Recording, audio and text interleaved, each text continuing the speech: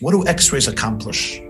They allow the doctor, the physician, to be able to see what's happening on the inside. The picture that you take of me on my outside, that is who I am.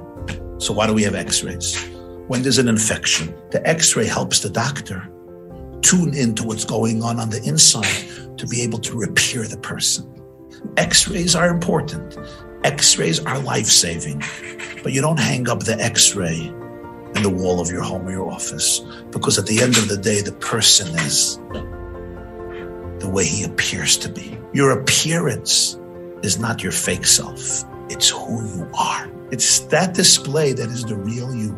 We need the x-rays for repair, for examination, for reflection. But it's your machshava, dibur, maisa. It's your thoughts, your words, your actions, your daily interactions with yourself and people, your active thoughts, your active words, your active actions that ultimately define your life.